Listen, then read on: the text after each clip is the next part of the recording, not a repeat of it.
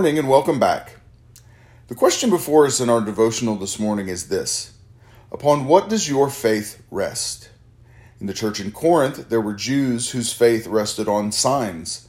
We see this going back to the Gospels.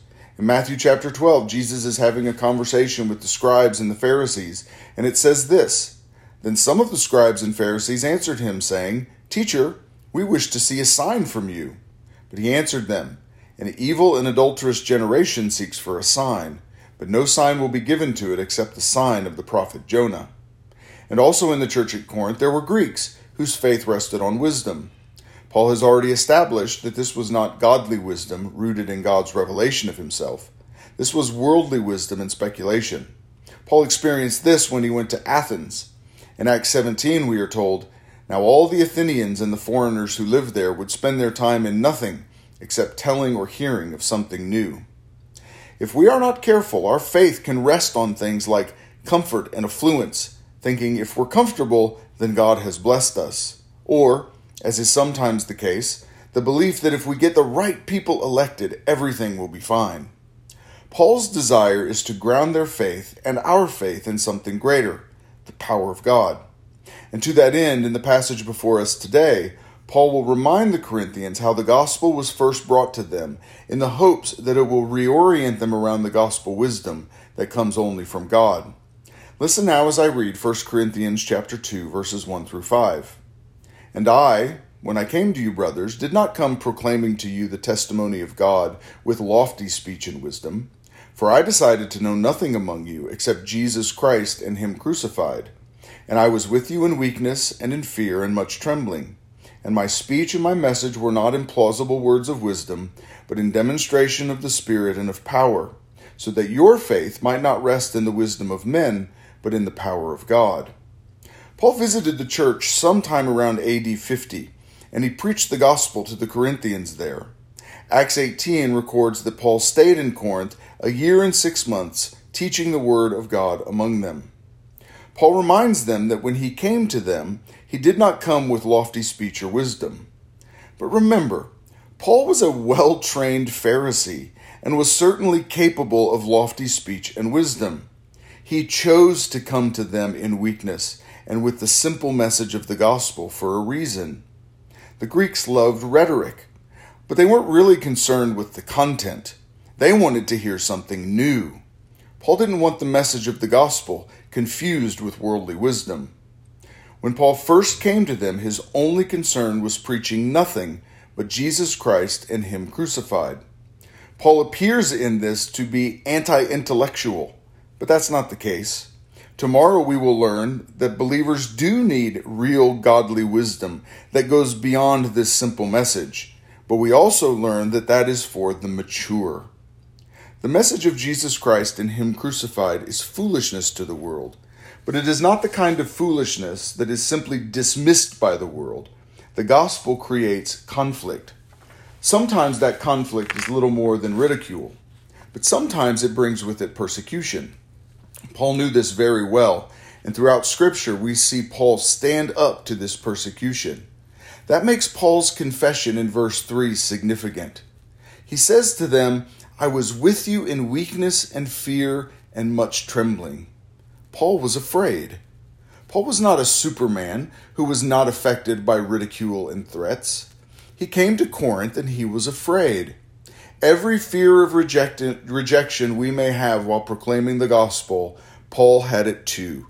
He's just like us. When that fear strikes, it is easy to back down and adjust what we say to make it more palatable to our listeners. Since Paul experienced fear and trembling, I think it's fair to assume that he experienced that temptation as well. So what did Paul do in the face of fear? He says that his speech was not plausible words of wisdom, but in demonstration of the Spirit and of power. Paul's delivery, but more importantly the content of his preaching, was not what the Corinthians expected or were accustomed to. Paul knew that he did not need to dress the gospel up to make it appealing.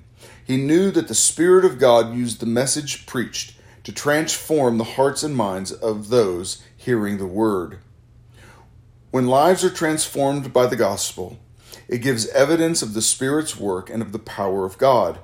That is why Paul was content to proclaim the simple message of Jesus Christ and Him crucified. He concludes by reminding them that their faith does not rest on the wisdom of men, but the power of God.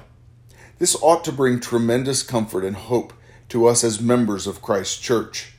The wisdom of man shifts and changes from generation to generation, decade to decade, and year to year. But the wisdom of God remains. It is the same yesterday, today, and forever.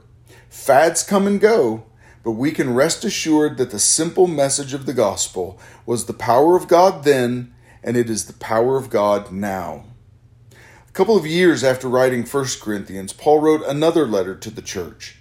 He says something in 2 Corinthians that is similar to what he says here in 1 Corinthians, but the imagery that he uses is beautiful. We are called to be teachers here at the Geneva School of Burney, and I am sure that there are days we don't feel equipped and adequate to do the work. Let 2 Corinthians chapter 4, verses 7 through 12 be a comfort to you. Paul says, "But we have this treasure in jars of clay, to show that the surpassing power belongs to God and not to us. We are afflicted in every way but not crushed, perplexed but not driven to despair, persecuted but not forsaken, struck down but not destroyed, always carrying in the body the death of Jesus, so that the life of Jesus may also be manifested in our bodies. For we who live are always being given over to death for Jesus' sake, so that the life of Jesus also may be manifested in our mortal flesh.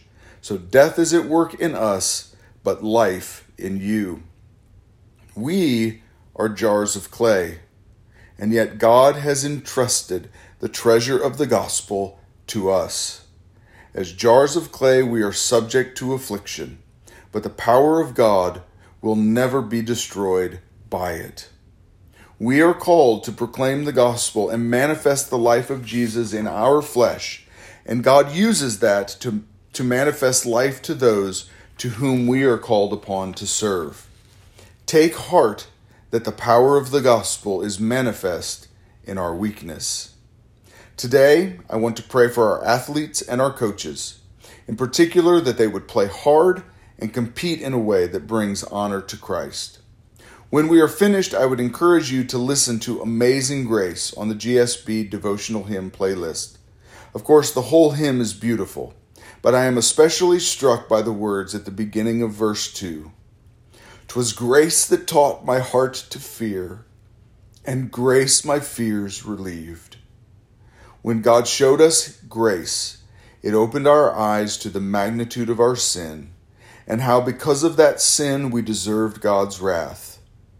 But then the gospel relieved our fears by showing us Christ, the one who bore God's wrath so that we might find new life in Him. Please join me as we pray. Father, we are thankful for this word. As this school year has been difficult with all of the adjustments and changes, you have been good to us. We have seen you at work, even in the midst of these difficulties. You have provided us grace upon grace, and for that we are thankful. We are thankful, too, that our athletes are able to compete. We thank you for the volleyball team and the hard work that they have been putting in, and the fact that they've been able to play games already in our own gym. That's a gift from you. We pray for our football team and our cross-country team as they continue working and preparing. We pray your blessing upon them. And Father, I do pray that they would compete hard, that they would give it their all. But I also pray that you would allow them to compete in a way that is gracious and merciful and manifests the love and the grace of Christ, even as they compete. Father, we thank you again for your goodness to us. We thank you for this day. We ask you to bless it, and we pray that you would use these earthen vessels to manifest your goodness to the students to whom we are called to teach. And we pray all of this in Jesus' name. Amen.